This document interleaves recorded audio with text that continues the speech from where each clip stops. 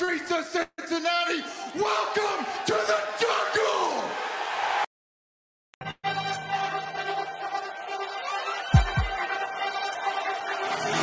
Let's go.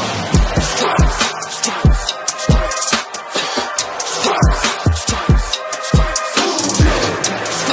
Stripes, stripes, stripes, yeah. Stripes, stripes, stripes, yeah. Orange in the day, black in the night. Stripes in our veins, sparks gonna fly. The beast is awake, orange, black and white. Cause when the jungle come alive, who day we ignite and stripes. Cincinnati, we gon' rise and in the jungle we unite and drippin' orange and black and white. All day when we fight, live and die in these stripes. Wake up the beast, every day is a feast. Time to bust it off the leash. In the jungle drippin' heat, tigers strike the city streets. East side stand up, west side stand up. If you rappin' who that, time to put your hands up. Bingo stripes, we in it. New day, new age, yeah, we get it. Cincinnati jungle fitted. Who they in our house, we win it. Orange and black and white, we build it. Earn our stripes, you know we kill it. Bleed our colors, jungle dripping. Nasty, natty, yeah, we lit it. Lit the crowd, get the city loud. Yeah, we feasting now. Fit the pounce, make the city howl. Now we beastin' now. Thunder through the tunnel, from the sideline to the huddle. Stripes we tatted on the jungle when we flex that who they muscle on them. Stripes, Cincinnati, we gon' rise and in the jungle we unite and drippin' orange and black and white. All day when we fight, live and die in these stripes. Stripes. Now who gotta move like it on? Stripes. Now who wanna move crossing on? Stripes. Now who wanna move on? If you got stripes and you let the city know you rock 'em, yeah we got 'em, yeah we fought 'em. Like that black and orange upon 'em, bingo bottle, never stop it till the beast on feastin' on 'em. Who they rockin' with the diamond stripes, flossin' on the ring. Cincinnati, she's our queen, we gon' show the world who king. Orange in the day, black in the night. Stripes in our veins, sparks gonna fly. The beast is awake, orange, black and white. Cause when the jungle come alive, who day we ignite and Cincinnati, we gon' rise and in the jungle we unite and drippin' orange and black and white. All day when we fight, live and die in these stripes. Now who gotta move like it on? Now who wanna move crossing on? Now who wanna move on? All day when we fight, live and die in these stripes. Hey guys, what's going on? Welcome to the show. This is Sports with Strawberry Ice. I'm your host, the Iceman, Jeff Trunapole. And as always, I'm bringing you sports from a West Side point of view right here in the great city of Cincinnati, Ohio, home of Jackpot Joey Burrow and the AFC North champion Cincinnati Bengals. Now, do me a favor, if you found the show, hit that like and subscribe button. Smash that thumbs up. I'm up to 1,547 subscribers. That is awesome. You guys are rocking. So if you're watching on Facebook or Twitter and you have yet to subscribe to my channel, why not? Go to the YouTube channel, Sports with Strawberry Ice. Hit the subscription button, hit the bell for notification, and every time I go live, you'll be notified. Also, exclusively in the YouTube chat crew, we're doing Super Chat. So if you want to make sure your question gets read by me or Joe Goodberry, give me a Super Chat. I would greatly appreciate it. Also, just to help support me, give me a Super Chat. I would greatly appreciate it. And as always, I'm coming to you live from the Ice Cave. The Ice Cave is brought to you by T Properties. T Properties, quality housing for quality peoples. Check out the website at www.tpropertiesllc.com for all your rental property management needs and your rental needs. What's up to everybody in the chat crew? You got Crosby, you got Tim, Charles, Crowns in there, Augie, Haas, Greg Luther. What's going on, everybody? Glad you guys are able to join the show. And like I said in my tweets of the show today, this has been Goodberry week. Now, Joe's got a lot to step up for today because Glenn killed it yesterday. I'm just saying, for not really talking a whole lot of Bengals. We talked wings. We talked beer. We talked about putting guys through tables. It was a really interesting conversation. But today, we're getting down and dirty, and we're talking NFL draft. Let's get to Joe. Joe, what's going on, brother? What's up, Jeff? How you doing, buddy? Good, man. Good, man. I'm ready for this draft. I don't know about you, but I'm definitely ready for this draft. I actually could probably use a couple extra weeks. The season went a little long, and then free agency went a little long with the whole La'el Collins thing. Felt like, that took forever for those few days to go by. And then I was able to dive into the tape. So I'm kind of late on a lot of these guys. Some of my takes are outdated or causing a stir a little bit. And then so I could use probably a few more weeks if I want to get to some of these lower ranked corners or tight ends or defensive ends or wherever we want to go here. But I'm it's exciting time. Hey, we got some stars here in the chat. We got some guy named Glenn Berry. We got Zim Hude in there. We got some. You get on the show. You bring out the big guns when you jump on the show, Joe. Oh, I don't know about all that. Zim's the big gun out there. I see him. And then my brother already showed me up yesterday, coming in, being all cool and calm like he does this all the time. Exactly. Like I said, he killed it. Zim and Ace, they started a new show yesterday called Wincinnati. It was pretty cool. So if you guys have that, check that out. Definitely go check out my boys Ace and Zim on their new show called Wincinnati. All right, so let's get to this 31 here, and this is, you kind of brought it up yesterday, and I've been saying I wanted this guy. Probably when I didn't really look at the draft during the season, not much at all. I kept hearing about Linderbaum. So I started looking a little bit of stuff up about him. I'm like, hey, that'd be a good guy to get. And then we fixed the offensive line. We got La'el, we got Kapka, we got Karras. So I'm like, I don't know if he's going to be there. Now we've come out with all these different mock drafts that Linderbaum could be there. There's a very good chance he could be there. And I did a poll on my YouTube channel today, which I am very surprised at the results. I got 49 votes here. And I said, what do you think the Bengals' biggest need is? And I put cornerback or center. I got 98% cornerback, and I got 2% center. I think the 2% was you. It wasn't me voting on that, but it's probably the way you phrased it, being corner or center. If you'd have said left guard, because I did the same thing, it still went way corner. I think 68% or something said corner. So I'm with you. So kind of surprised at how many people, put that as need number one right now. Dude, I am with Zim here. I want Linderbaum all day long. If you get him at center, you have all 5 of our offensive linemen are legit offensive linemen, or legit is fixed. And everybody's killing me with this. Well, Ted Karras is a center. People, Ted Karras played guard more than he's played center. He played guard last year, if I'm not mistaken. He played it, I think 2 years? Is that what he's actually played center at? He's played some right guard. He's played some left guard. Left guard last year completely. Center for the Dolphins the year before that. And then when he finally got on the field the year before that, was center and guard. So he is, I think they want him to play center, but I think he wants to be a center too. But I think when it comes to like a Linderbaum, if you get the chance to get him, things change. The reason you sign a guy with versatility and you tout his versatility in a Ted Karras is because that may be something you need to exploit, which means, all right, Ted, you got to go play left guard, which he played last year, and he was fantastic for the Patriots. So I when I look at it, I don't get too worried about where Karras is supposed to play. I've had the same comments, people telling me, well, Zach Taylor doesn't lie, and he said he's a center. Yeah, he's a center right now because he's the best center on the roster. Right. That's how coaches speak. That's how it works. Until there's a better center on the roster or your best 5, you'll always hear coaches talk about the best 5. Best 5 in that scenario, if you get a Linderbaum, is moving Karras to left guard. And, for the people that don't, maybe watch the film or don't know who Tyler Linderbaum is and why we started talking about him, I think a little bit more recently, like Tony Pauling of the Pro Football Network said he expects Linderbaum to be there in round 2, or if not the last few picks of round 1, which is obviously where the Bengals are. And then we had 2 mocks. I think it was Todd McShay and Charles Davis from ESPN and NFL.com, respectively. Both had them taking Tyler Linderbaum at 31. What does Linderbaum do? Who is he? What can he do for you? Why is he so highly touted? And why could he still be there? So that's 2 sides of it. If a guy's so highly touted, how is he still there at 31, right?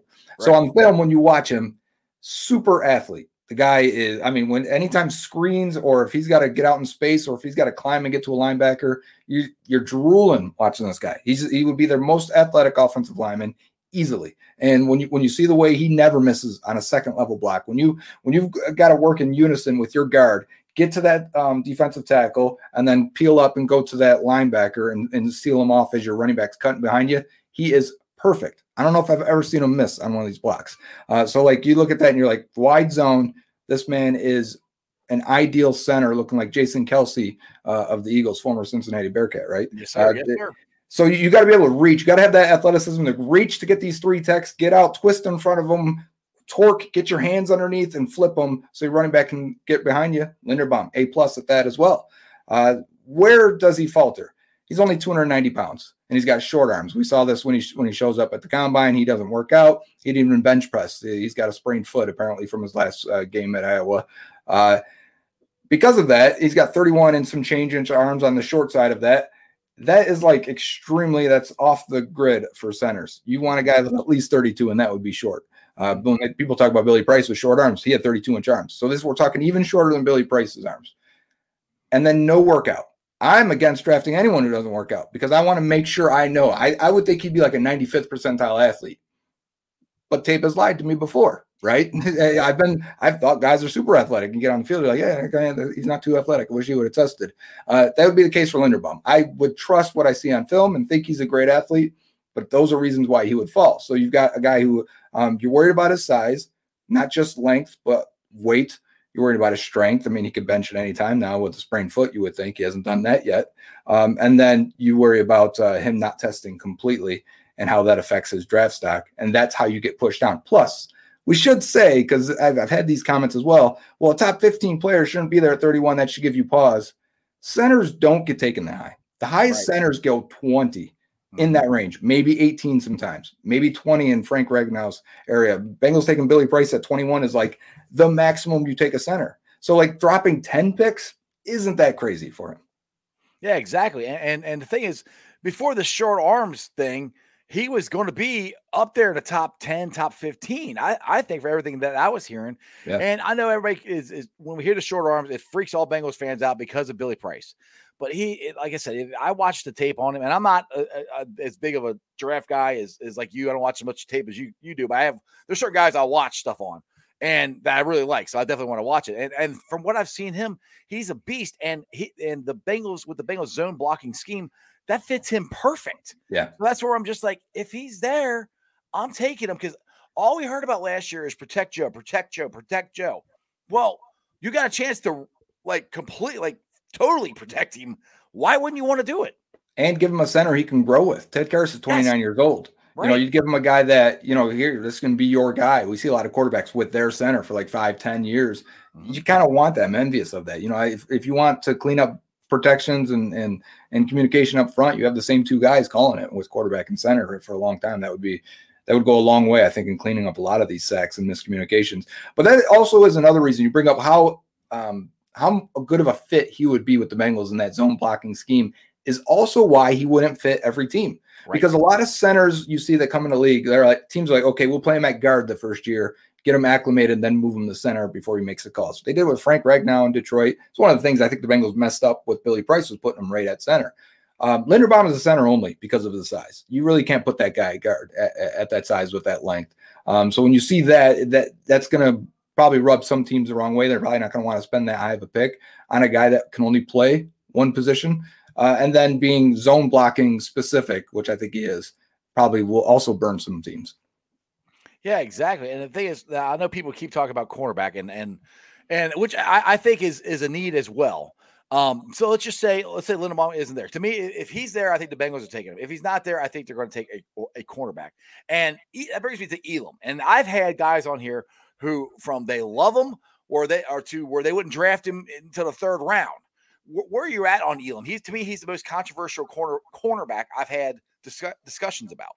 Yeah, I like Elam, but I think, as the farther I go into this deeper into the corner list, watching these guys, I might like the parts more than the whole with Elam. And the reason is because you like his size, you like his athleticism. I like his ball skills. I like when he turns and runs, has his back to the ball, no panic, and reaches up and makes a play on the ball. I'm like, oh yeah, that's real good. And then you see some other times where I'm like, okay, why are you grabbing this dude? Like, why they press him a bunch as much as any corner, I feel like, in college football. And that kind of carries throughout the entire route where he wants hands on guys and he's going to keep, tugging, pulling, getting to the top routes. I think out routes, comeback routes, hitches and digs. He's just got his hands all over these guys. I think it's 7 penalties in 10 games.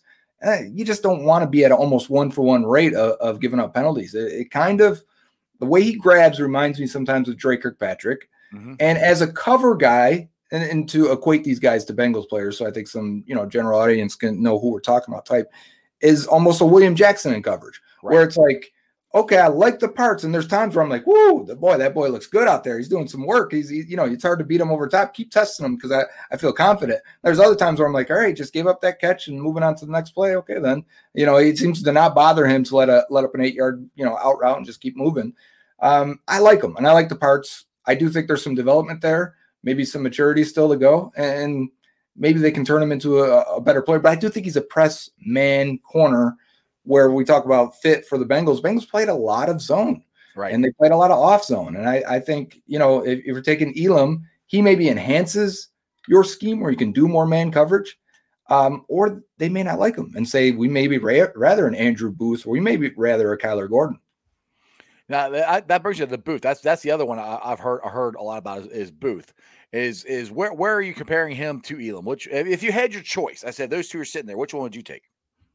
I would probably take Elam. Both guys, I feel similarly on tape where I like the parts. With Booth, he didn't play a lot last year because of the Clemson and that conference not playing much in the COVID year. So he really got this last year of tape on him. I think he's a strong physical corner, or a guy that's not afraid to come up and hit. He'll take a receiver that's in front of him and block him right into the running back that's going into the flats. He just goes through guys, and I like his aggressive play style. I do think that leads at times to being over aggressive in his coverages, maybe carrying a guy a little bit too long in zone, and also missing tackles. I think at times he lifts his feet and drops his eyes a little bit too much. Super willing tackler. Like, he's not afraid to get in there and be physical. This guy's rocked up, yoked up. He's ready to get in there. But he also misses a lot. And when I was entering the PFF data today into my spreadsheet, and Jake Lisco and I, we combine and make a spreadsheet to try and balance how we feel about these players. The data wasn't kind. I think he was missing 29% of his tackles at PFF. Right. That's 1 out of 3, basically, you're missing. Right. I think he had 35 tackles and 11 misses, which that's not great, for a guy that's physical. And I think is a good player against the run, or at least in the physical portions of being a defensive back. He was definitely good at that. I had concerns with his long speed and overall athleticism. I think he would have been an okay athlete and maybe a slightly above athlete. He never tested. So the same logic I use for Linderbaum, where it kind of scares me away, I thought Linderbaum was an elite athlete on tape. Okay.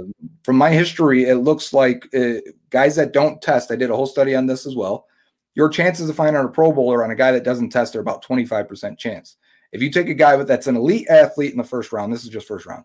If you take a guy that's an elite athlete, like a relative athletic score of an 8+, you have a 47% chance to draft a Pro Bowler. So if you're going to draft a guy that doesn't test, a guy like a Linderbaum and a Booth, the difference I'm finding in that 25% are, do they look like an elite athlete on tape? Guys like a Nick Bosa, or if they have a bad production score, or guys that don't test, like who was the it's going to nag me now because I just saw his name. A recent high draft pick, a defensive end, didn't test at all, but you're like for Oregon. No, not this year. Last year. And I'm trying to remember who it was, but it doesn't matter. Point is that there's a bunch of these guys that when you watch him on tape, you're like, oh yeah, he's an elite athlete, but he's not going to test because he knows he's a top 10 pick. Right. So like those guys tend to work out still. And I think Linderbaum's more of that, where Booth is kind of the one that scares me a little more, because I didn't think he was a tremendous athlete. I don't think he would have tested well. I think he's kind of not testing because of that. Whereas Linderbaum is saying he has an injury, so who really knows? So I actually would probably take Elam over that. I think Booth might be a better fit than Elam. I think Elam could make your scheme a little bit more dynamic and allow you to do a little bit different. I think his upside may be a little bit higher. But to be honest, I like Kyler Gordon from Washington better than both of them. There you go. But the thing is, I guess the point is, if Linderbaum is there, you're taking him, right? Oh, for sure. He's going to end up, even without the grade for athletic testing, he's probably going to end up a top 20 guy. We got Greg Luther there asking a question, who would I compare Linderbaum to? I think it is Jason Kelce for the Eagles. And it's funny, too, because you got to look at that and how the Eagles play with Kelce, is they don't let him go one-on-one with big nose tackles that can move. They're like, nah, you're too small. We're not going to let you wreck our offense. They'll actually let the guards help the center. And a lot of time when you watch football, it's the center helping the guards. The Eagles have made a career and said, listen, we're not going to We're not going to mess you up out there, Kelsey. We're going to let the guards help you on these guys if we can, because defenses want to attack your weakness, right? So they know Kelsey's not a big dude. We're going to send guys right at him. We're going to put a guy right over him. But in the run game, he's fantastic.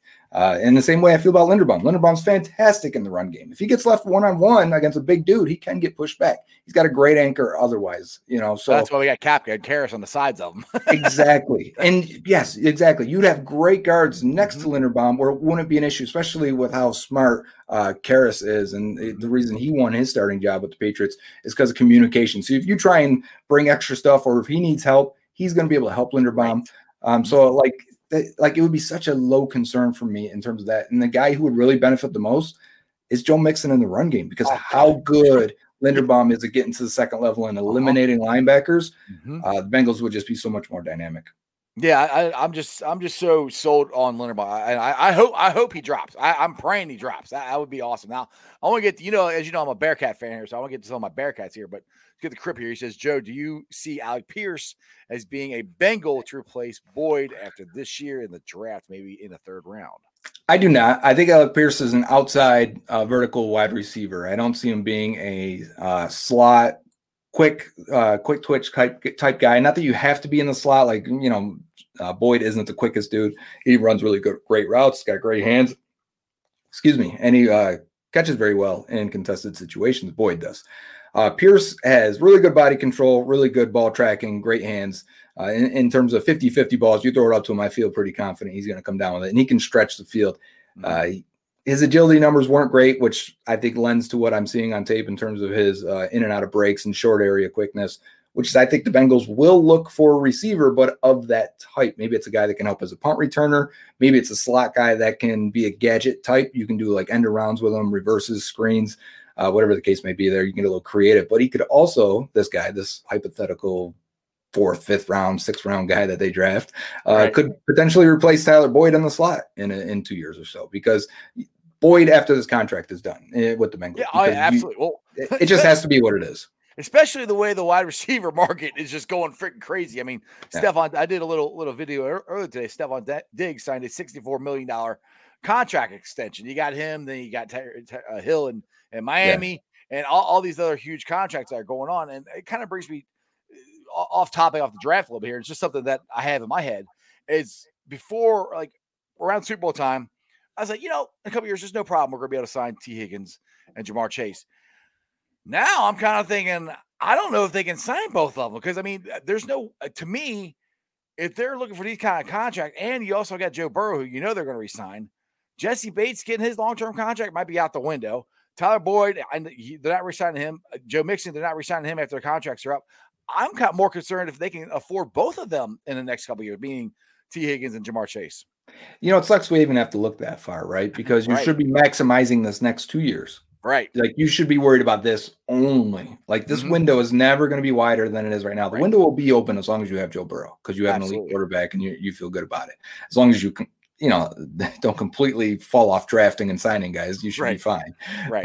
But the 2-year window that you currently have, before you have to extend these guys that we're worried about, while they're cheap, you should be. They got $12 million still in cap space. The Bills just did this extension with $200K in cap space, $200K, and they give a $64 million deal to Stephon Diggs. Now that created more cap space because they turned his salary into a roster bonus and created $10 million.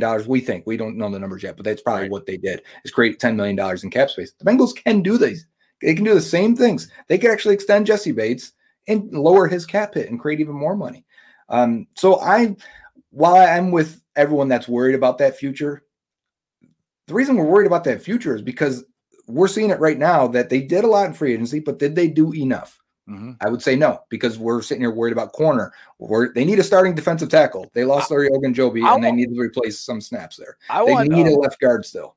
I still think they might be able to get crud. The cornerback from New England. Stephon Gilmore. Thank you, Stephon Gilmore. I kept want to say Stephon Diggs. That's not the right name. Maybe he's a 1-year deal. Yeah, I mean, and I don't think it would happen until after the draft, to be honest. I don't think they're going to sign anybody else until after the draft. But it's all good.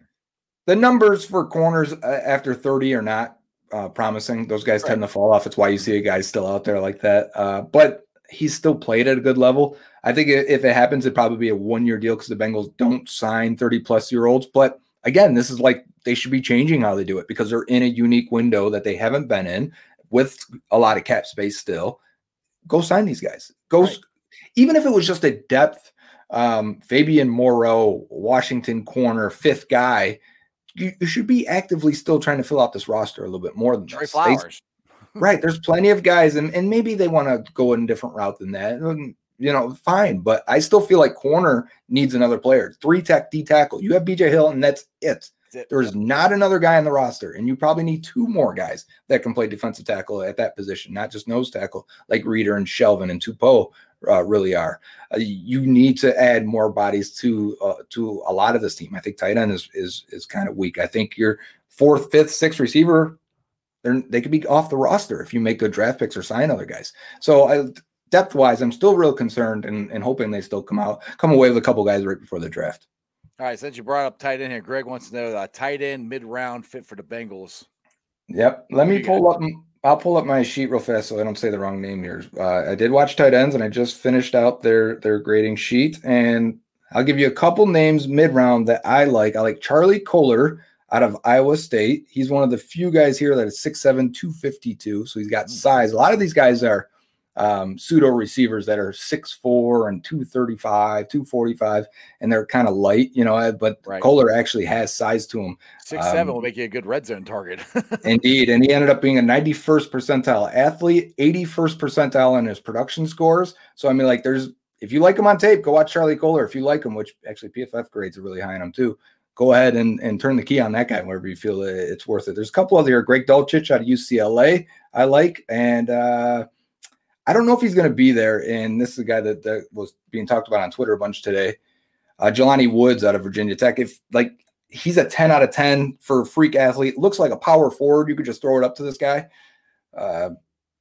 He's probably going to go. I feel like those guys that get drafted or that test like that, because that's the underrated thing about tight end. It's one of the most conclusive data points is if you have a very athletic tight end, they end up being a good player. You need that speed. If you run anything slower than 4.75, not only will the Bengals not draft you, you're not going to be a good receiver in this league. So you can just eliminate all those guys. It has almost never happened that a 4.75 plus guy ends up being a good receiver. So you need the speed, you need the size, and I like when they have college production at a high level. And there's some of these guys like Trey McBride and others that did it at a smaller school. But the guy I was trying to talk about, Jelani Woods, when you test the way he does and look the way he does, I think he's going to get pushed up into mid-round 2, and I think that's going to end up being too high. All right, Dale here wants to know, ranking for the Bengals at 31, Trey McBride, Nakobe Dean, Kyler Gordon, David Ojabo, thank you, and Perine Winfrey. Yeah, I would probably – this is tough. I'd probably have Kyler Gordon number 1. And Nakobe Dean number 2, Trey McBride number 3, and the hard ones I'm thinking of the last 2 because Ojabo is a defensive end from Michigan. Mm-hmm. He basically played 1 year, had a good year, super athletic, tore his Achilles at his pro day. So you're not going to get him until December, and he needs reps. He's raw. So what are you doing with that pick? If you make that pick there, the guy's not going to help you this year at all. And he's going to waste a year of development as well. And he has to develop and get better already, even before he hurt his Achilles. Exactly. So I think it's going to push him into mid-round 2. Perine Winfrey, defensive tackle from Oklahoma. He only ran his 40, and he ran fast as hell, like a 4.83. He looks like a linear defensive tackle, which means he's a bit tight-hipped, but a bit high cut, so I don't think his agility would have been very good at all. That's why he didn't do those tests. And when you watch him at Oklahoma, he has got no pass rush plan. He's just going to go and be an athlete and try and win. And he does win a lot because he is an athlete. But against the run, I think it was a lot of it is that conference and what Oklahoma was asking him to do. But I don't think I've ever seen him defend the run once in any games I put on, not one time. And he's just not going to do it, or they just don't care. Right. But they kind of need an athletic pass rusher inside, and I could see that pick being in round 2. What was the other guy that we didn't talk about? Nakobe Dean, linebacker from Georgia. Yeah, he's kind of undersized, but he's like a Swiss Army knife for that defense, a really good defense at Georgia. I don't know that I want to take a linebacker, even though I do like him a lot. I just don't want to take a linebacker. Need a linebacker. Our linebacker room is pretty good. I mean, I think we're pretty set. I think in a couple of years we're going to have to because I don't think we're going to keep everybody. But right now, Pratt's in the last year of his deal. They may extend him if not. But you also can like Dean did so much in coverage as a blitzer. I mean, just they could enhance what they do on defense and play with more 3 linebackers and maybe that defensive tackle hole that they have. Maybe they don't worry about it and do more 3-3-5 defense and use 3 linebackers instead, which I think, it's kind of hard to project their draft this year because I think like John Sheeran today from Cincy Jungle had a great video. I don't know if you saw it on Twitter, but he talked about if we're so worried, and this kind of goes off your last question too, we're so worried about Higgins and Burrow and Chase and extending those guys. And even if we feel confident they do sign all those 3 and they're spending $100 million on 3 players, how do you fill out the rest of the roster? And how do you do it and keep it as a good team or good enough to keep those guys carrying this team?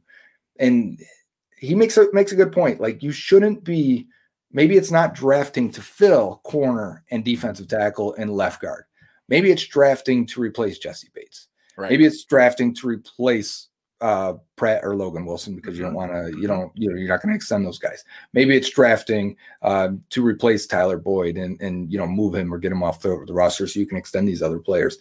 And I like that. That makes a lot of sense. So you're not drafting to win right now. You're drafting to keep the roster afloat with talent that you project to lose. So if you made a list of guys we cannot lose and guys we're comfortable losing, well, then you're going to start drafting those positions of the players you're comfortable losing.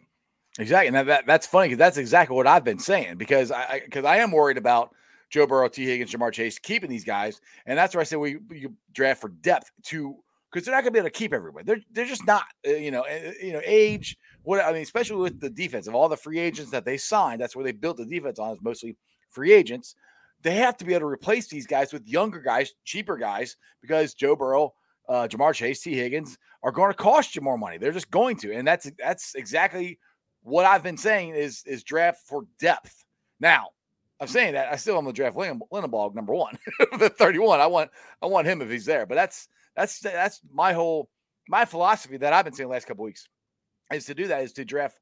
And people are like, you don't have to worry about the future. I'm like, you always have to think about the future. You always do. If you're running a football team or any kind of business in general, you have to think about the future. And that's where the Bengals are at. And that's where I think they've done such a good job with the contracts of the guys they signed. None of them are huge money. I mean, Ted Karras, everybody's like, oh, he's a center, he's great. But yeah, they didn't. I mean, nothing against Ted Karras. He's a really good player. They didn't pay him a ton of money. I mean, Lyle Collins, I think he's got the exact same amount of money he got with Dallas. And they can cut him anytime now. Yeah, exactly. They really did not spend a lot on any of these guys. They're all very affordable. The cap hits are a little bit high because that's how the Bengals structure their contracts, but really they're not getting huge money on the O-line. And that's also why, if you look at it like how to build and plan the roster, Jonah Williams is really the only guy they're going to have to extend or make a decision on. These other guys are going to play out their deals and then be gone because they're on their second deals, right? Or in third, depending on how you look at Lyle Collins. But because they're in the second half of their 20s, when they get to 30, 31, you just let them go. That's how it works. You're buying second contract players. The only real draft investment on the offensive line is currently until they get Tyler Linderbaum at 31, right? It's going to be Jonah Williams. But it's also why Linderbaum makes sense. Is because Jonah would get an extension, and then 4 years later, Linderbaum would get the extension. These other guys would be gone. So you'd really only be paying 2 guys on the offensive line. So when you look at it that way, I think what they did in free agency makes a lot of sense. None of them inhibits what they want to do in the draft at all. You want to take an offensive lineman, there's still an open spot. You want to draft a corner, there's still a spot there with Eli Apple only getting $4 million a year. And at defensive tackle, even BJ Hill is probably the biggest contract they gave out. But this guy's 26 years old. He's going to play his 4 years and then be gone. Fine. And again, you need another D tackle to play next to him. So I think it leaves them open in a lot of ways. Now let's get back to some of the comments here. John Wick, and of course we can get back to my Bearcats here. And I actually got into a little Twitter conversation with James Rapine today about Kobe Bryant. And I think they did a mock draft Monday. I know you were on the show yesterday. Monday they did a mock draft, and they had Kobe, they had a chance to draft Kobe in the 3rd round. They decided not to because they thought he was more of a 4th rounder. And I'm like, hold on a second here. Like Kobe Bryant like he had Sauce Gardner on one side, so they never threw to Sauce. They always threw to Kobe, and Kobe held his own. And yes, it's the American Athletic Conference, yada yada yada. I understand that, but to me, if Kobe's there in the third round, I'm taking him all day because I think there's a shot by the end of this year he could be starting over Eli Apple. And there's nothing against Eli Apple. I mean, maybe Eli Apple gets even better, improved upon what he did last year. I don't know, but Kobe can give him a run for his money, I think. What's your thoughts? Locals could be overrating some Cincinnati Bearcat guys. I think that they're maybe a little bit right. There is some of that. I know how it goes. Just like we get a lot of questions about Ohio State guys, and sometimes they're a little overrated, and where some guys fall one way or the other on their fandom there. But I do like Kobe Bryant, and maybe he is a third or a fourth rounder, but I think that is the range. I wouldn't nitpick too hard. If I haven't drafted a corner by the third round and he was the best guy there, that wouldn't be a problem. I think we'd want someone more athletic. I'll give you the numbers we got here. He's a 56th percentile athlete based on his testing. You'd probably want a faster, more athletic dude than that, in most cases. But again, we're talking third or fourth round, right? So we can't get too picky. The guys are going to have some issues. The good thing about him is production scores, which take into account his tackles and plays on the ball. So passes defense, interceptions, forced fumbles, solo tackles, and it's a market share thing. So how many tackles do you have congruent to your teammates around you? And the way this is predictive and has predictive value for how these guys produced in college and how well they're going to produce in the NFL. He comes in at 77 percentile, which is pretty good and above average. So you got those two things for him. Here's a nugget for you, though, as I was putting in PFF's data today. His completion percentage against Kobe Bryant was 44%. So far, it's the best of the 10 guys I put in. Right. You want to throw at Kobe Bryant, you're throwing at 44%. That's pretty good. He graded really well. You're making me smile, Joe. I like that. I know. He had an 85 coverage grade this year from PFF, 83.6 against the run. He was really, really good against the run. And as a tackler, 81.1, which is also the highest of the 10 corners I have in here. So I do think he could fit in a lot of ways. When I watched him, I thought he's fine. I thought he's a mid-round pick guy that maybe could be a little bit more. I was hoping he was going to test really well and then be a second-round pick, because his numbers are really, really good. Right. And so, if he's a third-round pick, I got no problem there. The other guy, I have no idea who he is. I haven't watched him at all. I've got nothing on him. So with that question there, sorry, buddy. You tell me all about him, I'll listen. Yeah, I wasn't sure who it was. I knew who Kobe was. That's why I just asked that one. The other one, I was like, I don't know. All right, we got one here from Hoss. He goes, I'm starting to like Marcus Jones, cornerback out of Houston, more each time I think about it. Some because he's a punt returner.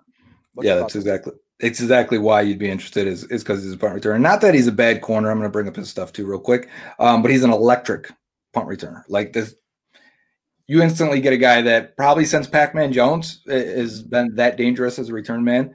But he's a slot corner, I think, and that's the problem. So, where's he going to go? Yeah, I think there's a chance he goes second round because of that return ability. Maybe it's third round. Maybe it's, Bengals pick so late in the second. All my evaluations of what I think is each round is kind of off a little bit. But maybe it's a third round pick. And at that point, do you really care if the guy's a slot guy or outside? You draft him and, someone's going to play. Someone's going to get hurt. You're going to figure it out. But again, I'm Marcus Jones out of Houston here. So the other thing about him, why he's a slot, he's 5'8", 174. So 5'8", the Bengals have anyone under 5'10", 94% of the corners they've drafted since 2001 have been above 5'10". He's got 28.9 inch arms. The Bengals have never drafted anyone under 30.75 inch arms. Right. I've got all this data here for you, Strawberry. Right. I like it. Right. And these are what I call thresholds. So if they're below these thresholds, you can usually eliminate them. And I'll do an average, the average tight end they drafted came up the one year. It was Drew Sample. They drafted Drew Sample. You can usually get a pretty good idea of the guys they're looking at by eliminating the players that are below their thresholds. And it's a loose thing. So sometimes a guy's still there in the fifth round. And you're like, you know what, screw it. I don't care if his arms are 29 inches. Right. We'll take him because we think on tape he's a second round player. But Marcus Jones also, he had an 82.7 coverage grade from PFF, 86 is his cover grade, 83 versus the run, 89 in 2020. So he's even better in 2020, and he had a 49% completion percentage against him. So he was good in coverage. But I think he's a slot guy. His best value to the Bengals would be as a returner until Mike Hilton's gone in 2 years, and Jones would be the guy there. So I could see it happening that way. Right. Now this is another thing that I've brought up, and I watch tape. Like I said, I don't watch a lot of tape, but I watched tape, and it was on a punter. And this is going to be, if Jake Lisco is watching, which I know Jake loves talking about drafting punters and kickers and everything. But Matt Ariza, the punter out of San Diego State, I've done multiple mock drafts here, and he's usually there in the 5th or 6th round. Mm-hmm. To me, when you have a guy who can punt the ball and his heels are on the end zone and he can punt it to the 5-yard line, that's a guy you take a chance on. That's a game changer. I know people tell me, we got Christian Ponder or Christian Drew Chrisman. You're close though. Christian Ponder, yeah. Yeah, we're wrong. Drew Christian. We got him. Too many names going in my head sometimes. We got Drew Christian, which there's nothing wrong with him. I think he's gonna be a fine punter. But when you have a chance to get a kid like this, it's kind of like drafting Evan McPherson. Right. And I know Evan McPherson, they drafted him more because they traded back and had more picks, so they were more comfortable taking him. And if they trade back, which who knows, the Bengals trade back a lot, this could happen. But what's your thoughts on drafting Ariza in the 5th or 6th round? Yeah, the thing for people that maybe haven't watched a punter from Arizona State, or it wasn't Arizona State, what's the school? San Diego State? Yeah. Which you probably haven't watched him unless he makes highlight reels and they come across your Twitter feed, which he does. I mean, he's probably got the freakiest leg I have ever seen in my life. And the guy was a field goal kicker as well and kicked 50-yarders for them. But that's also the negative, is he doesn't have a lot of experience holding, which I think the Bengals will value with it because how much they value Evan McPherson and really how much they value Huber. I think that's a big part of, people are like, well, Huber's getting, kind of shoddy there at the end of his career. And I'm like, yeah, but he also is the guy holding for all those great Evan McPherson kicks. They may have a good chemistry. But I do want to talk about the idea of getting a punter like that. I think he's so freaky, he could end up being a 3rd-round pick, and that'd be too rich for the Bengals. I don't think they would be interested in it. Right. But I think some team could, because they may see him as a dual punter kicker. Not that that's ever really worked out, but he might even have value as a developmental kicker for some teams. So, and he tackles people too. He does tackle people too, which I don't want that. I don't want to do that in the NFL. Like, you just stay back there and kick the ball. That means 10 other guys failed on that play. But exactly. What I wanted to say is the advantage you would get from having a punter like that. Think about this. The few times the Bengals actually have to punt the ball, because they're going to score every drive. We know this. They're going to put 40 up, I think. Oh, yeah, every time. Right. Go ahead. What are you talking about? So point is, the few times they do have to punt, think about flipping the field for a minute. And coaches talk about this all the time, and I don't even believe the flipping field thing. I don't give a shit. I think you throw a bomb to T. Higgins or Chase, and next thing you know, the field's flipped. Okay, right. And that's how you flip the field in today's NFL.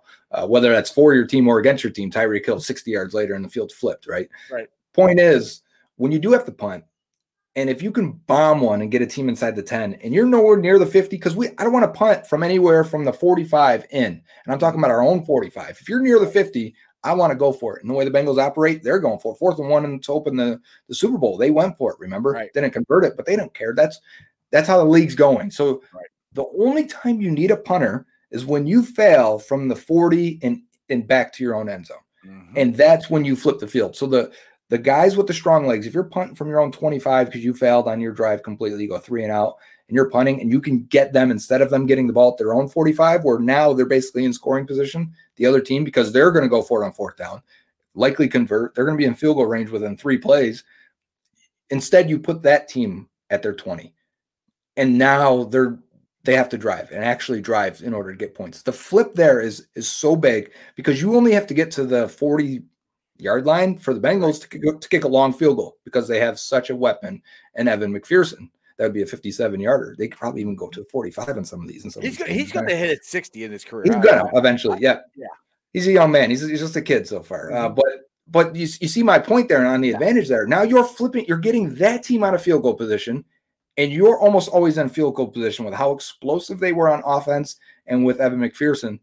I mean, that swing could be 3 points a game, and that can be all you need to squeak out 2 or 3 more wins. And that's probably way overvaluing what a punter can do. But the guy is so rare. But the way the AFC North and the AFC in general is stacked right now, every little advantage you can get is going to help this year. Because Joe, I'm calling the AFC the varsity, and the NFC is the JV. I mean, everybody's going to the AFC, So every little advantage you can get, I'm taking. I mean, you're going to have to. I think this advantage only really maximizes because they have McPherson. Right. You know what I'm saying? Like, because you almost always are ready to kick a field goal with McPherson off of one big play. Mm-hmm. And if you don't, you're going to take the other team out of field goal range. So, like, that is so huge. It's going to make a difference. And he's valued more to me for the Bengals because of McPherson. Whereas I think for another team that maybe doesn't have a strong, like if you got Randy Bullock and the Titans and they draft Ariza, I'm just like, okay, I'm going to watch him punt the ball. Great. Exactly. Now I brought it up a little bit here. Let's get to the Bengals offense. And I know last year you, me, and Zim were all on the same page that we thought the Bengals could average about 40 points. Now, people on my show kept asking, like, when's this going to happen? Why can't we ever get consistent? And I kept saying once our offensive line gets consistent, and the times when the Bengals offense exploded, that's when the offensive line played the best, you know. And now that we have, just with the guys we have, we're not talking about line of ball or any of that stuff. The guys we have right now, Joe, we got a chance. There's a very good chance we can average 40 points a game. 30 is a lot. 30 should be the aiming point. Right, how about cutting them to 35? You'd be like the greatest show on turf with 35. Which, sure, I'm with you. Let's do this shit. Like, I'm shooting for 30 where they're at just 28 or some change in between of there. A more consistent 30 to 32 points a game, you're going to win 12 games. And that's what the Chiefs, Bills, these are what these top offenses are averaging. So if you can get to that range, and because you're going to be playing so many good quarterbacks in the AFC, you better be ready to score 30 on any point. You better have the output of being able to score 45 at any time. And I think that's what you mean there. I want to have the high upside of scoring 40 all the time like they did against the Ravens, right? Let's keep doing that. That's the offense I want to see both times. But you're right. And I think it was the offensive line that held him back. Obviously, Burrow coming back and regaining his strength and health had a lot to do at the beginning of the year. And then Higgins missed a chunk of time, which I think affected Jamar Chase and the rest of the passing offense. So then, once everyone was healthy, you saw the output was higher up. Then the year got cold and, bad weather happens and things happen. But you're right. The other thing, too, is when it gets cold and you can't throw the ball as much, with having the offensive line, I don't know, Joe Mixon will have some holes to run through. I mean, Joe, he could actually make a cut, his first cut, beyond the offensive line. That'd be the first time in his Bengal career. And that could consistently happen. He can run to the right. He can run to the left. He can run to the center. There's going to be holes for Joe Mixon to run through. And to me, I don't think he's going to get any more carries. I think there's going to be more quality carries. Oh, yeah. That's definitely. Yeah, it's going to be – so his average – I think his average is going to be higher this year than it's been in any part of his career. Oh, I agree. This is the best offensive line he's ever had, and he runs well in Frank Pollack's scheme. We've seen that now for 2 years. I agree. I don't want more carries, more running, and that's kind of the way of the past. I'm going to offend some people that may be 45 and older. Sling it, baby. Sling it. But you just don't win like that anymore. You can control games. You can close out games. It is still a valued member of the offense, still a valued finger on the hand, but it is not the driving force of scoring points and winning games anymore. And because of it, I don't want to see them running more because they can. Like, it felt like last year, they're like, okay, we can't run. We'll just throw it. Let Joe sling it, right? Because they get in those moments where it's like, well, nothing's happening here. Right. We're running into a brick wall. All right, Joe, beat the Niners finally in the second half, and they come right back. Right. So I don't want them to be like, okay, we're running fine. We're running 4.5 a clip. We're good. Let's still roll with it. Now, if you can, great, keep doing it. But running game by its nature can be erratic. It could be a 9-yard run and then a no-yard run, and that's your 4.5 average. That's how math works, apparently. I don't know. I didn't go to college. But the point is, right, the point is I don't want them to lean on the run too much or become more of a running team because now they're more equipped to run. I think, to be honest with you, in terms of the players they've acquired, Kappa and Collins are better run blockers than they are pass blockers. I think if you got a Tyler Linderbaum right now, he's a better run blocker than pass blocker. They are still all collectively upgrades at what they had out there. Absolutely. Right, for in pass blocking. But those guys' strengths are in the run game. So I think you could become a much better running team without being a more frequent running team. And I think that's how you become a better offense. Yeah, now one other thing, actually, let me bring up Augie's comment here. I want to get to Hayden Hurst, but he said when Mixon gets 20-plus touches, we have a ridiculous record. I don't know what the record is offhand, but I know it's pretty high. What's the thing about that is, though, can we talk about that while we got a minute? Yeah, go for it, man. That's kind of a false stat, right? When you guys run the ball because you're winning, teams run the ball. When you're winning at the end, you start feeding them carries. Like every running back in the league, every team in the league, when you have 20 plus touches, they got a winning record. Doesn't matter. Right. Bengals had a winning record when Mixon had 20 plus touches when they were winning 4 games a year. It's because you do that because you're winning or because you're away from right. Yeah. You're in control of the game. You're trying to run the clock. So that's just kind of how that works. The record is strong, but it also is just reflective of the games. Right, exactly. So with the way the offense is going to run this year and the offensive line, I think that record is going to increase for Mixon. Oh, yeah. We're going to win a lot of games, and when you get the lead, you play keep away, take the air out of the ball. Go ahead. You know what the other part is? Because remember how many games they come out and started real slow, right? And we'd be like, what is going on? Like, you think of the Lions game. They blew the Lions out, but we're sitting here after a quarter like, God, what's wrong with this offense? Fire Zach Taylor if you're on Twitter at the time. People are losing their minds. But as part of it is because they typically came out and wanted to run the football and establish a physical offense. They still have that mindset of doing that. And so now when you could be a more efficient running team, next thing you know, you're up because that running game is not killing your offense in the first half the way it was plenty of times. They're going to come out and probably be a more effective running team, allowed to get to, and we've been talking about the benefits of the passing attack. They couldn't get to a third read. It was bing, bang, run, right. Joe, or try and make something happen. And Joe can have a 5-step drop. That wasn't even the arsenal last 2 years. Think of the last play in the Super Bowl. And I know you don't want to, but please. But yes, I know. For the point here. There's 2 guys were open. Both of them. Go ahead. So you look at the play and you look at a pre-snap and you see we've got middle of the field closed. Yep. But we've got double slants, and you can normally take that if it's man coverage. I can take the outside guy. And you got Chase on the right, lined up one-on-one with Ramsey, and Ramsey's pressing, and he hasn't pressed all year. They're like, okay, based on this, I'm going to take my double slants on the left side, and that's Burrow's how he's got to think about it because the offense is that bad that and that's how offense is today. You predicate where you're going with the ball based on the pre-snap read. As long as the defense doesn't change it as you're snapping, they're going to rotate into something different. You got to be able to quick think, okay, that's not it. Bang, I'm going the other way. What the Rams do there, so Joe is going, okay, I got double slants to the left. And with a flat concept, too. I should have mentioned that, too. Uzama could have been open there. But point is, so he takes a snap, bang. Okay, still single coverage. I'm going to the slants. He goes to turn. They doubled both guys. That happens sometimes. The Rams knew what the Bengals were going to run, and they jumped on it and tried to cover it up. So Burrow goes, okay, boom, I'm going to turn and go to my right guys here because everyone's to the left. And I think he's going to chuck it up to Chase if he can, which – in an alternate universe, man, that's such a great play and a great feeling. But the point of that is because of the way the offense was structured, it was basically be clean on your pre-snap read, confirm it post-snap, get the ball out. That's all you have time for.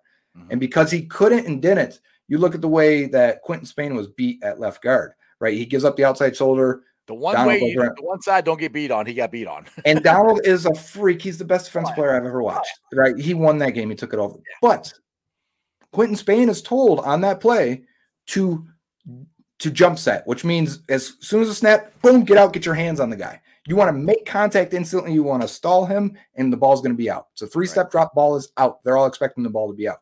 Once he misses, tried to get a shoulder, he thinks the ball's out. I mean, in his defense, I know he got beat by the best player in the league, but in his defense, all year the Bengals have gotten the ball off, and vertical routes too. I actually posted like 6 touchdowns the Bengals threw this year on the same concept where Burrow takes the snap, bang, throws it, and the left guard's getting beat on a jump set the way Quentin Spain was, or the right guard. I was both in there. So point being is the offense was so built from the O-line to the receivers to the quarterback that you can't get to read number 3. That's it. You get back there, you throw it. If not, you run or make something happen or you scramble, you dance around in the pocket like a crazy man and try and find someone open. And he did that a bunch, and they were successful with it. Now they'll actually be able to build an entire offense with this offensive line. And they'll actually be able to go and say, okay, these are your first 2 reads, but if it's not there, comfortably get back to your backside guy and hit the touchdown and win a damn Super Bowl. Oh my God. Oh my God, I can see it. I can see it. Dude, that's why I was so I've told this story before, but when they were going after La'el Collins, I was on vacation. Of course, the week I'm on vacation, I didn't do a show. That was last time I was going to have you on, and I couldn't get it to work out that Friday. And I'm dying trying to find out what's going on. I'm like, man, if we get this dude, because I wanted them to trade for him. I was always worried if he got to free agency, he was going to cost too much money and we weren't going to get him. but they got him. And Joe, I've never been more happy to have a right tackle ever in my entire life. I mean, he's the best right tackle we had, I think, in my opinion, since Willie Anderson. I mean, that's kind of the right and tackle. Andre Smith was decent. I'm glad you said that because people always go like people consider Andre Smith a bust. Like he wasn't a bust. No, he wasn't the left tackle that they thought he would be at first, but he was a fine right tackle. He didn't need to be a left tackle. We had Whitworth at the time. I think he gets a bad rap. I mean, some people tell me he's the Bobby Hart. I'm like, he's nowhere close to Bobby Hart. And he played 10 years in the league. In fact, I think he might have still been on a roster last year at camp or in the beginning of the season, which would make it 11 years. Mm-hmm. He was at his height when he was healthy and in good shape, because that was really the biggest issue. He was a fine right tackle, actually, and their offense was humming, and he wasn't the weak link. In those years, it was Russell Bodine at center, and before that, a little bit Kyle Cook, Nate Livings. It wasn't Andre Smith. Andre Smith was fine. Yeah. The weird part about it was he was rotating with Dennis Roland and Anthony Collins. I remember that stuff. Yep. Yeah, and so it always made you go like, "What are they doing? Why don't they trust him?" Right. And it was more of I think trying a shot to get him to make sure he stayed motivated. But Andre Smith was fine, and the problem is he was the 6th pick. But if you go back and look at that draft, it was a weak draft, so the Bengals made the decision to take a guy they thought would be at least a starter. Right. Which, I mean, they got it right. He was a starter for us, and because he left and came back, if I remember right, for one last year with the Bengals. He did, yeah. Because remember, Cordy Glenn got hurt, or was that the time he didn't show up? Either way, he ended up playing left tackle for them, which he never played left tackle, and he held his own a little bit. So no ill will towards Andre Smith. No, I think Andre Smith had a very, very good career. Real quick, one more thing. I've been trying to get to this, and then I'll let you get out of here. We've been almost on an hour, so I appreciate you. But the other thing I think about the offense is where we improved upon, and I'm prefacing this. I love CJ Uzomah. He's one of my favorite Bengals, but I think Hayden Hurst is going to be a better receiver and a better fit for this offense because of the things he can do as far as his route running. They can split him out wide. They have multiple facets to his game. Now, other than blocking, he's not as good a blocker as CJ. But that's another reason I think our offense is going to be even better than last year because we have Hayden Hurst. Yeah, I like Hurst for those reasons too. I do think he's a little more athletic, a little more fluid, and runs better routes, and he's got strong hands. And not that Uzomah doesn't, but I think Uzomah had his best year completely. I mean, I don't think anyone would disagree with that. I just mean, I think that's his upside. That's his maximum.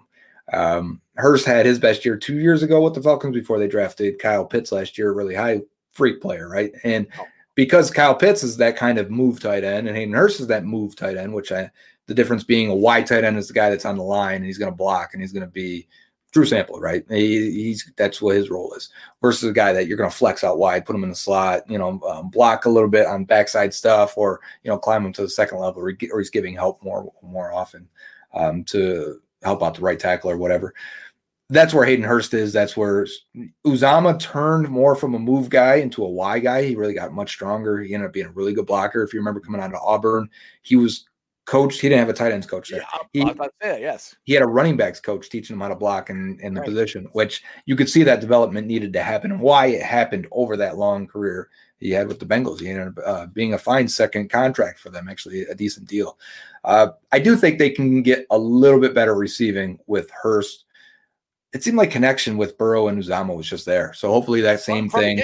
I mean, CJ caught his first touchdown pass, I think. Yeah, if we can't really quantify how much of that connection really impacts the chase and Burrow, maybe we'll see that at tight end too. And maybe, we'll see how the Hayden Hurst, Joey Burrow connection develops. But it's also why I think they may be a little bit less versatile with that tight end position, because he can't do everything Uzomah did in terms of being physical. Right. True.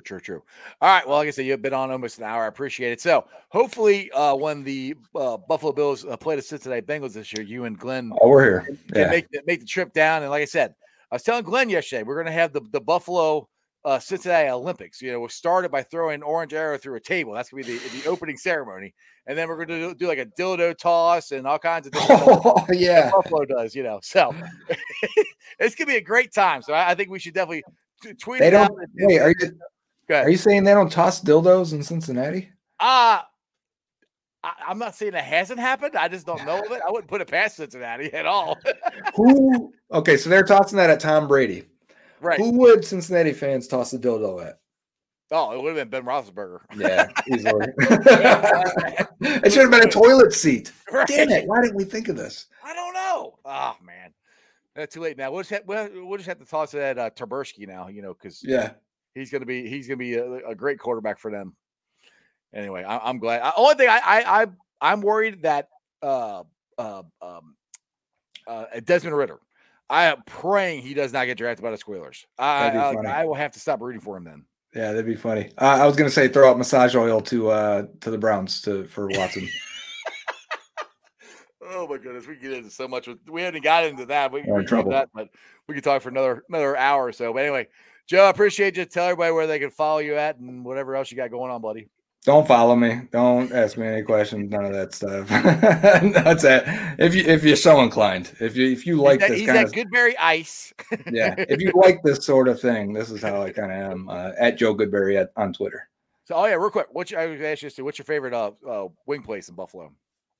Duff's. They're one of the two most famous. They get a bad rap for some reason. Kind of been a little commercialized and sprung out around the whole area, but I still think they're good. They're just not a very meaty wing, but I think their sauce and their frying is perfect. I heard you tried to make some Cincinnati chili for your Super Bowl party. It worked. It was good. Yeah. I've never had authentic Cincinnati chili, so I don't know the difference. I know. Glenn said that too. I said, dude, next time you guys coming down, I'm hooking you up. I'll bring some Skyline or us three will go out to Skyline or something, and you have some authentic Cincinnati chili, so you can actually try to see if you actually like it. My neighbor brought over a care package. He came over to watch Super Bowl, and it was it had Skyline, a can of Skyline. It had a bunch of Rheingeist breweries and things like that. So I did try that Skyline chili in a can, and it was all right. So I'll try it. There you go. It's basically the same thing. All right. Well, Joe, I appreciate it, man. And as always, we're going to do, I'm going to bug you. We're going to do this again when we get closer to the season. Yes, sir, Jeff. Take care, man. All right, buddy. Who day? Who day? All right, guys. I hope you enjoy that. Like I said, this has been Goodberry week. I had Glenn yesterday. I had Joe on today. We got the big shoes to fill tomorrow for tomorrow's guest, which I got to look here. Let me see who is my guest for tomorrow. Now I'm doing this. It is, Evan McPhillips. Not Evan McPherson, Evan McPhillips. So, Evan, if you're watching, got some big shoes to fill. Now, Evan is a great follow on Twitter. Make sure you guys check him out, too. Check out the Goodberries and all that cool stuff. And who knows? Maybe we'll have the Buffalo Cincinnati Olympics here when the Bills play the Bengals. We'll find out. Is it football season yet? Man, I miss football. Okay, let's get to the Facebook groups that let me live stream. And I appreciate every single one of you guys. We got Who Day Nation, Who Day Legion, Cincinnati Reds, riding third, heading for home, Bearcat Country, Bearcat Ruckus, the Ohio State Bucknuts, the Ice Bar, and then you can follow me on all my social media platforms, all under Sports with Strawberry Ice. I'm on Twitter, Facebook, Instagram, TikTok. Twitter handle is at Jeff A. Turnipole. TikTok is at Iceman90. I'll be pulling off the sound later on tonight, putting on the podcast. It'll be on BeanPod, Apple, iTunes, Spotify, Google, Stitcher Play, pretty much wherever you get your podcast. Please make sure you rate, like, and review. Give me a 5-star review. I would greatly appreciate it. Leave a comment so more Cincinnati fans can find my podcast. YouTubers, we're at 1,547 subscribers. That is awesome. As always, I appreciate every single one of you guys. And like I said, if you're watching on Facebook, if you're watching on Twitter, and you haven't subscribed to my channel, and you enjoy what I'm doing, and you enjoy watching my show, go to the YouTube channel. Please hit the subscription button. It costs you nothing. It just helps me out. And hit the bell for notification. Every time I go live, you'll be notified. Other than that, you guys have a great day. Irma, you say you missed it. You can watch. The best thing about YouTube is you can rewind it and watch it back. So check it out again. I'll see you guys tomorrow. And that's just sports, baby. See ya!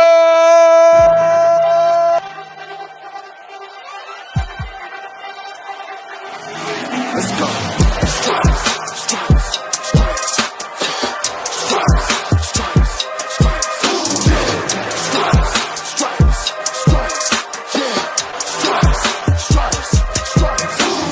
Orange in the day, black in the night.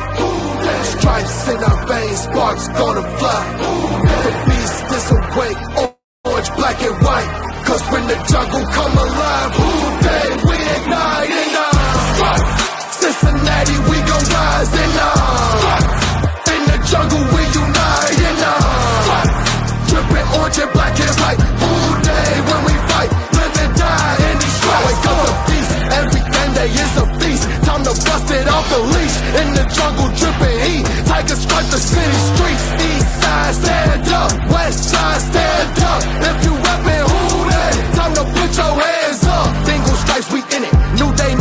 yeah, we get it. Cincinnati jungle fitted. Who they in our house, we win it. Orange and black and white, we build it. Earn our stripes, you know we kill it. Bleed our colors, jungle dripping. Nasty, natty, yeah, we live it. Lit the crowd, get the city loud. Yeah, we feasting now. Fit the pounce, make the city howl. Now we beastin' now. Thunder through the tunnel, from the sideline to the huddle. Stripes be tatted on the jungle when we flex that who they muscle on them. Stripes. Cincinnati, we gon' rise in the in the jungle, we unite in the drippin' orange and black and white. All day when we fight, live and die in these stripes. Stripes. Now who gotta move like it on? Stripes. Now who wanna move crossing on?